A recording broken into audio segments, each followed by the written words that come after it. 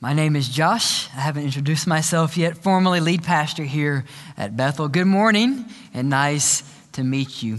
Today's message is entitled simply this: Gracious God, gracious Father, make me generous. Gracious Father, make me generous. Let's start with a mental exercise. This is going to be a happy exercise for you. Imagine, if you will, for a moment that I give you $5 million. Now, this is imagination. Big dreams, that I give you $5 million. Here's the catch. Everything has a catch. I'm a pastor, right? You have to spend it within 3 weeks. And everything you spend it on in that 3 weeks will go away after 3 weeks. What would you do with that? Right? I'm living it up.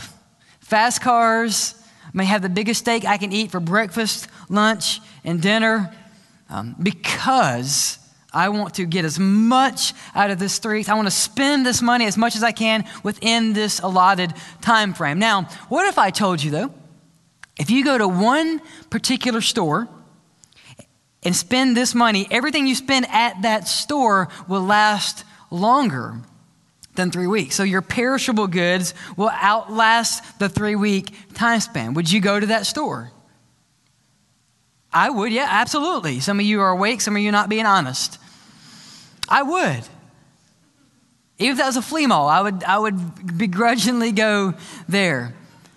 But what if I told you that the reason those goods last longer than 3 weeks is because not of the shop, but because of the shop owner? See, this is kingdom economics 101.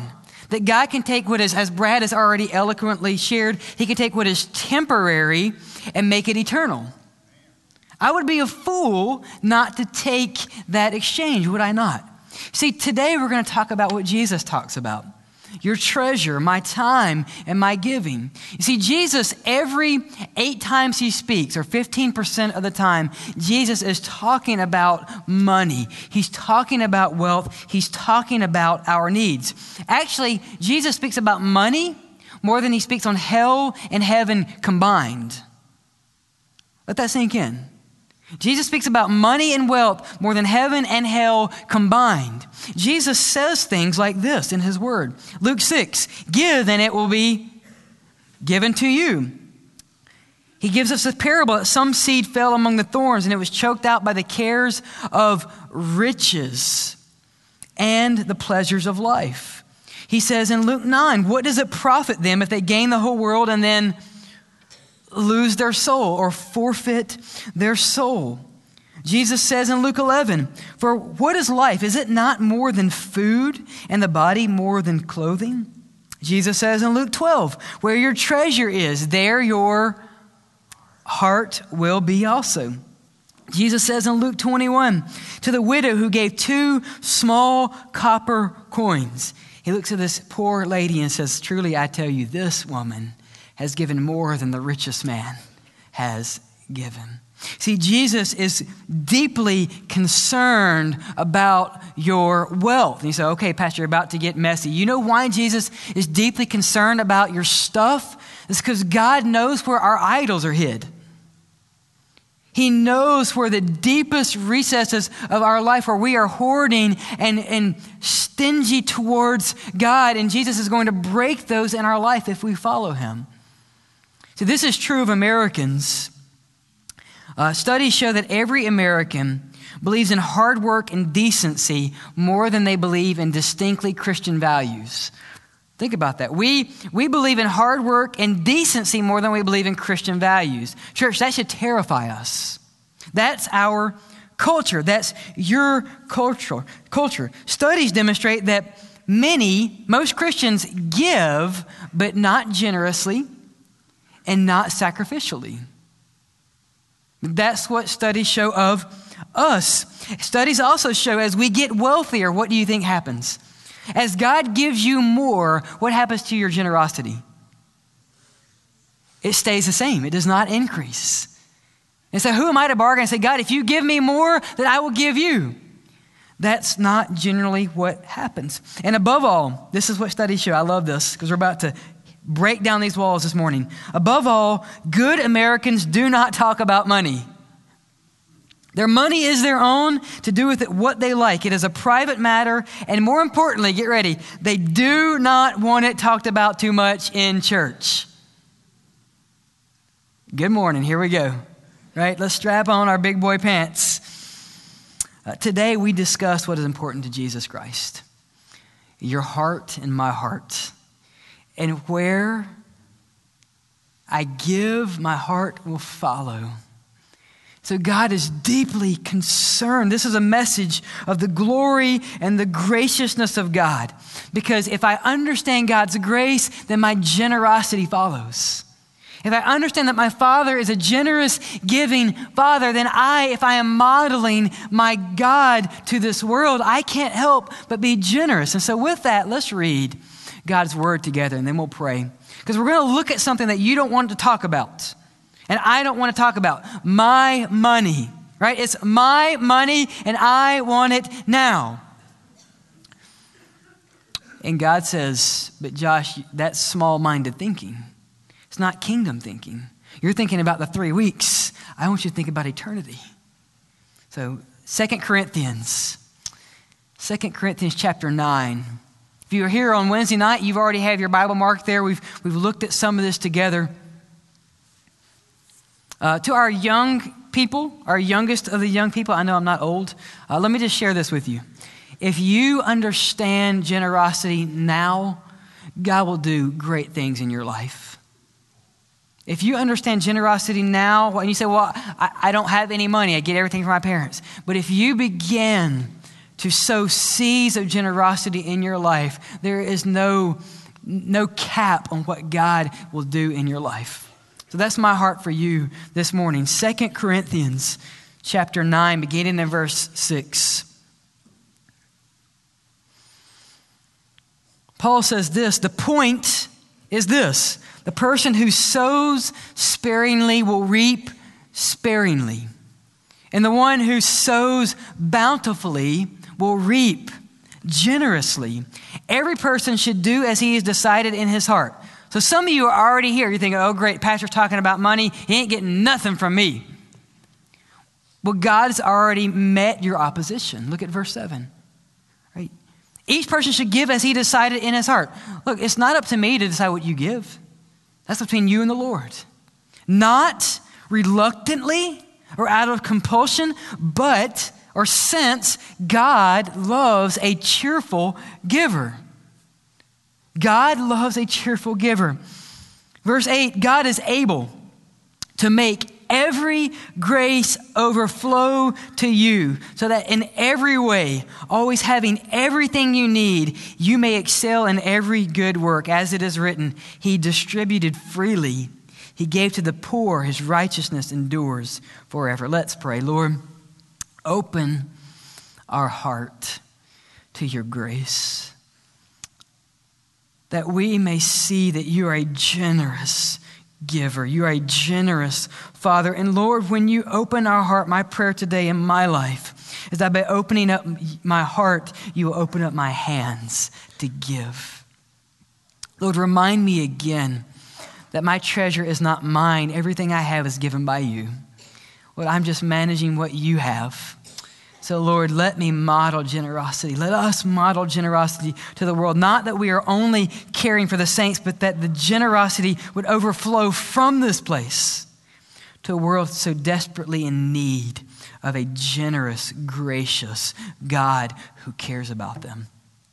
Lord, give us perspective to serve you. I pray this in Jesus' name. Amen and amen. I want to give you 3 kingdom perspectives or gospel motivators and why God wants to open up our hearts. And you say, well, Pastor, you're talking about giving. Why are you talking about my heart? Because it's a heart condition. Right? The way I give is the way I understand the grace of Jesus Christ. So let's look at verse 6, and then we'll work through this text together. Verse 6, the point is this. The person who sows little, sparingly, will get little. And the person who sows bountifully or generously will, in turn, will reap generously. Now, here's what we're thinking because we're Westerners. So the Lord just said, if I give a little to him, He'll give a little to me. If I give even more to him, then I will get. That's still small-minded, selfish thinking. Right? God is not giving to me so I can keep. God gives to me so I can give. And so our first gospel motivator is this. Are you sowing much for the kingdom? Are you sowing much for the kingdom? A generous, gracious God always manifests himself in generous, gracious followers. Think about that. A generous God always leads to generous followers. What does the world need to see in your life? If you're a Christ follower, Jocelyn and Catherine and Anna, and we already have people that are going to get baptized in June because God has changed them. If God has changed you, the world needs to see that you're generous. Why? What do they need to see about your God? That he is generous. If they see stinginess modeled in my life, if they see selfishness modeled in my life, what do they think about my Heavenly Father? That he's selfish.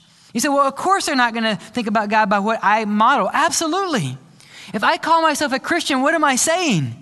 That I am a Christ follower.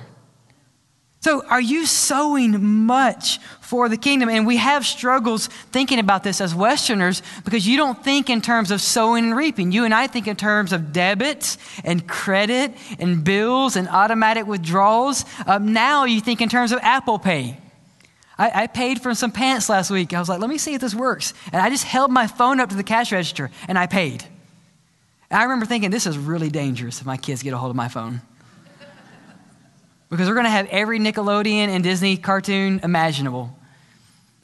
But we don't think of sowing and reaping. We think of digital currency. Some of you are thinking of Bitcoin or what you can do with that. But God wants you to think in simplistic terms of your money.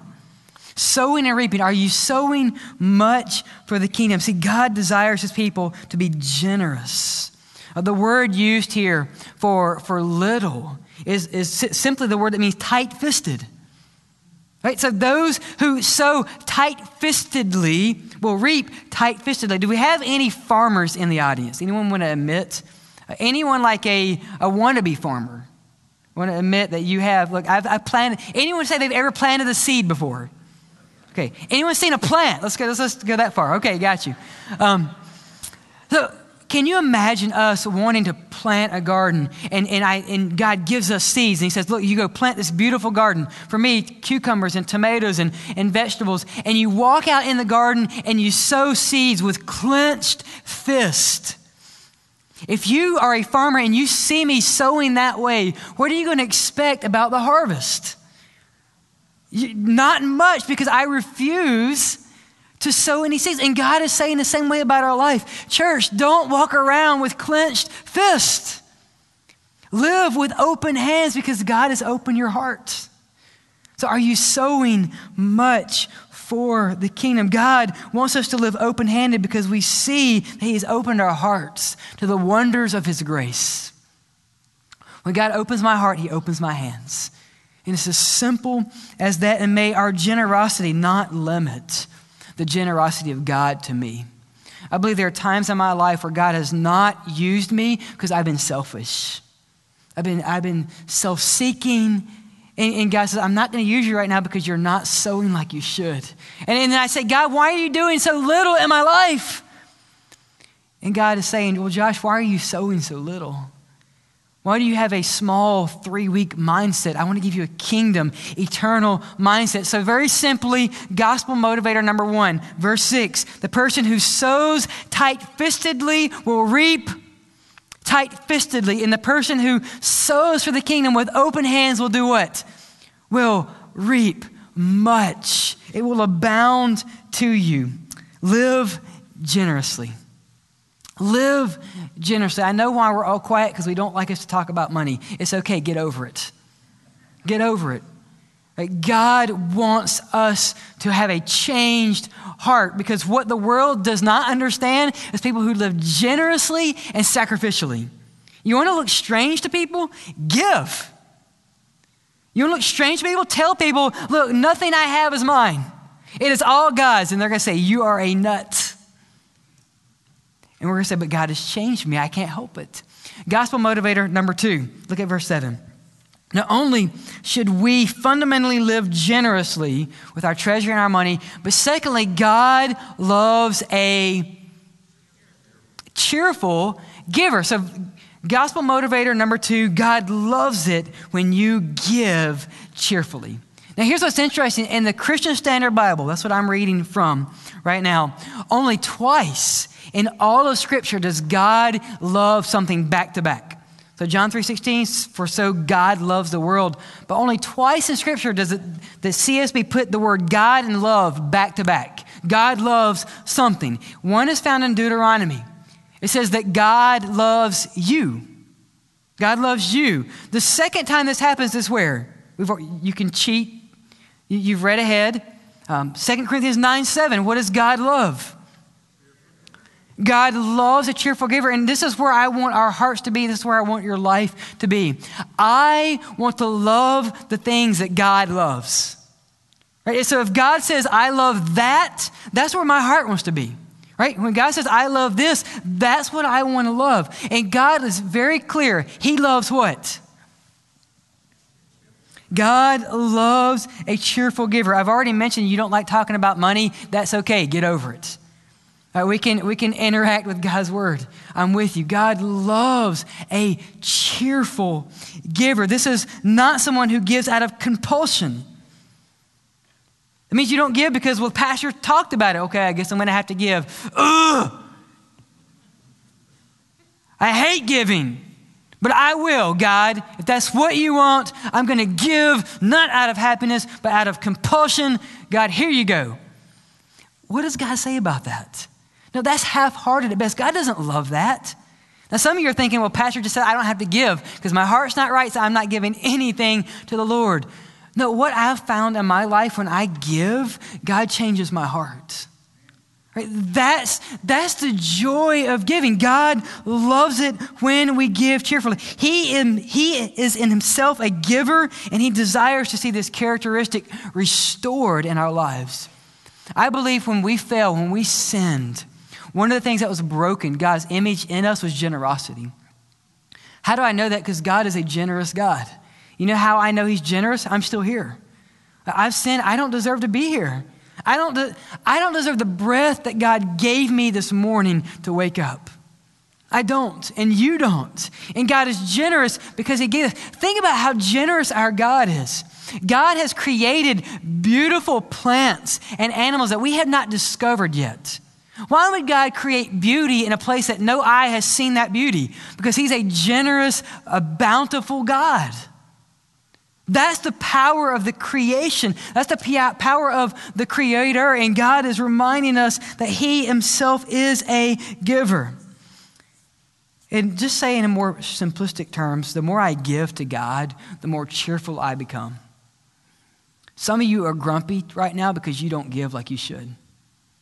Simple as that. You're like, and I know who you are. I'm not grumpy. Really?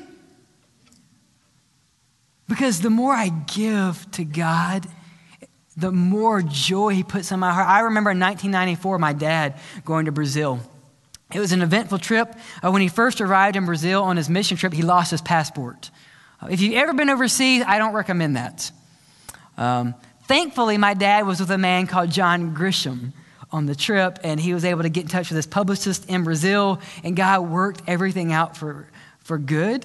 But I remember my dad coming back in 1994, and he said this. I didn't understand it at the time. I was young. I'm 12 now, so I was 3 then. I just remember it captivating me. But I remember my dad saying, and he was in the poorest section of Brazil.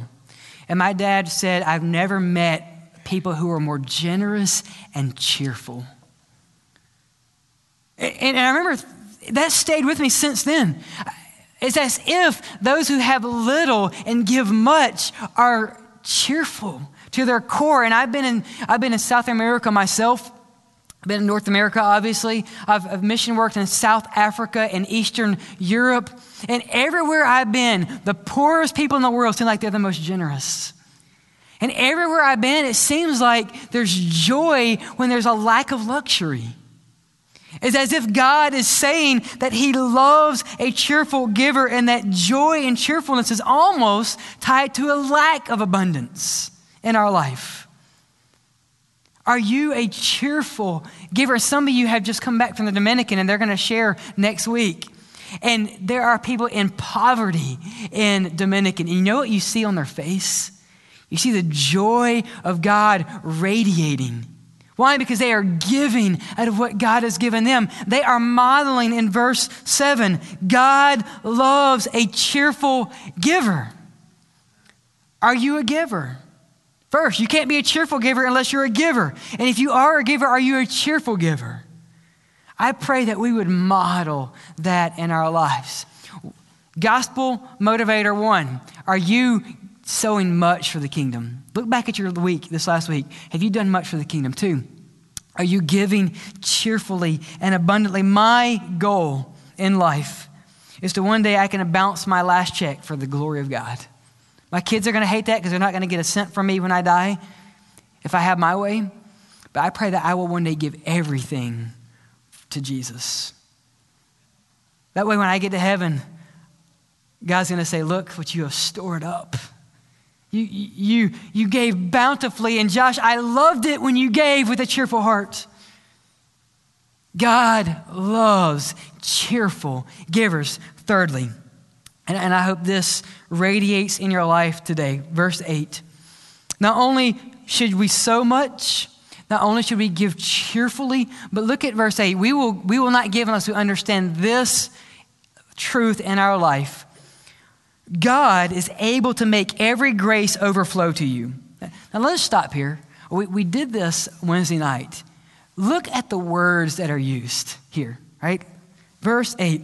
God is able to do what? To make what grace? All grace. Every grace. Do what? Overflow, abound to you, so that in every way, always having everything you need, you may excel in every good work. Do you hear what the Lord is saying? He is so bountifully able to do everything in your life. Trust him. Trust him. And you say, well, I'm not in a place financially where I can trust him. I would say, trust him. Why? Because God is able. God is able to do everything that you need, and his grace abounds more and more every day. We are not designed to be self-sufficient, but to be God-sufficient. Right? You are not designed to be self-sufficient. And you say, well, we're in America. Of course we are. No, God has created you to be God-sufficient. Verse 8 does not say that Josh is able to make every grace abound. No, God is able. God is able to do everything that you need in your life. I think of a verse that you've probably heard before. The Lord is my shepherd. Ever heard that? I shall not. That strikes at the core of American values, doesn't it? I mean, you can't turn on the TV with someone telling you, want this. Hungry? Grab a Snickers.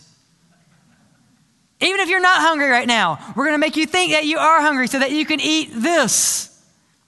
Or you want that. Everything is bombarding you and saying you need to want more. And God is saying, the Lord, he is your shepherd. You shall not want.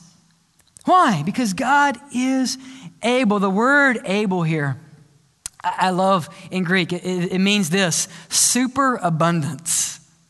Superabundance, extremely rich, being left over, that God is generously pouring over you if you will trust him.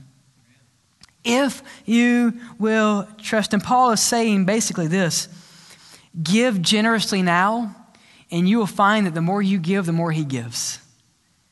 And the more you give, because he's given you, the more you can keep giving. You see how that works? God is not given to you to hoard. God is not going to one day when I die and look at him face to face say, Josh, look what you stored up for me. You know, I was really in need of that. Thank you. No, God is not going to say that. God is going to say, Josh, I kept giving to you so that you would give away. And God has worked just powerfully in our lives in this aspect that we have learned as a family that God is able. I want to give you two quick examples as we close this morning. This is my testimony. I have seen the sufficiency of God work. I pastored in Louisiana for 7 years prior to coming back to the Bible Belt. I grew up in Mississippi. And I remember as a small church, the only Southern Baptist church in this parish. And we were to the point where we just financially, the church could not survive. And so I got with Casey. I said, look, here's what's going to have to happen. For the health of the church and the good of this community, I need to take a pay reduction. And that was just what had to happen.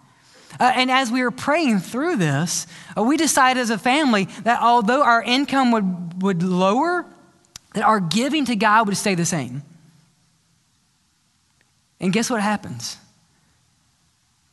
My income was lower, and our giving to God stayed the same. And let me tell you, we understood in powerful ways that God is able. We did not lack for one thing. And to this day, I can't tell you where it came from.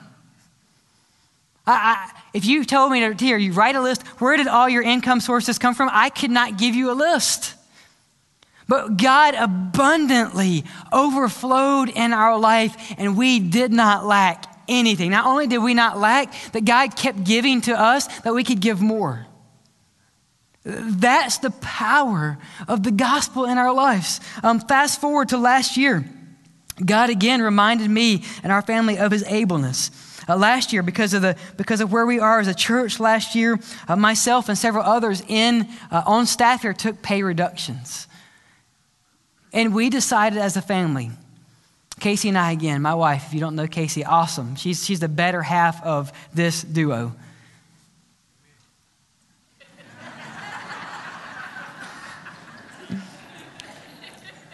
You know what? Amen. I'll second that.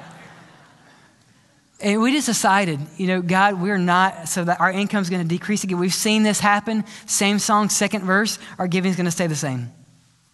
But we said this, we prayed and we said, Lord, we don't want our giving to stay the same. We want our giving to increase. And so we made a commitment as a family to give to God like we've never given before. And we said, God, we don't know how that's going to happen. We're making a commitment to you. God, it's up to you to supply that so we can give. And guess what happened last year? And I'm not saying this to say, look at me. I'm saying this to say, look at our God. Look at his ableness in our life. Last year, as a family, we gave more to the kingdom than we have ever given. We've given a lot more than we've ever given. And that's with us taking a decrease in salary. We said, God, we are going to give. And we said, God, we're going to rest on the promise that you are able. That you can make every grace overflow, that in every way, always having everything that we need, that you may excel in us in every good work. Look at my life. My life is a testament to the ableness of God. And I want you to know that ableness. I want you to know the power of God working in your life, the generosity of our Father, that we can say, God, give us more. And if you go back and read 2 Corinthians, Paul said, that you have given not only for the cares and the needs of the saints, but it is abounding to others. That I want this place to be a place where the generosity of God is flowing out. That the community sees, but look at what generous people worship here regularly. They don't only care about themselves and their lives, but they're sacrificially giving so that people will have. That's my heart for you. Have a kingdom God-sized vision for your life. Stingy hearts lead to closed wallets, lead to a lack of faith. And I pray that you would see God working. So how does this look like in our lives, just very visually and practically? Several thoughts here as we conclude. So I get it, Pastor. How should I give? Then why should I give? Now, how should I give? So first and foremost, God has called you to give not from your leftovers, but from your abundance, from your first.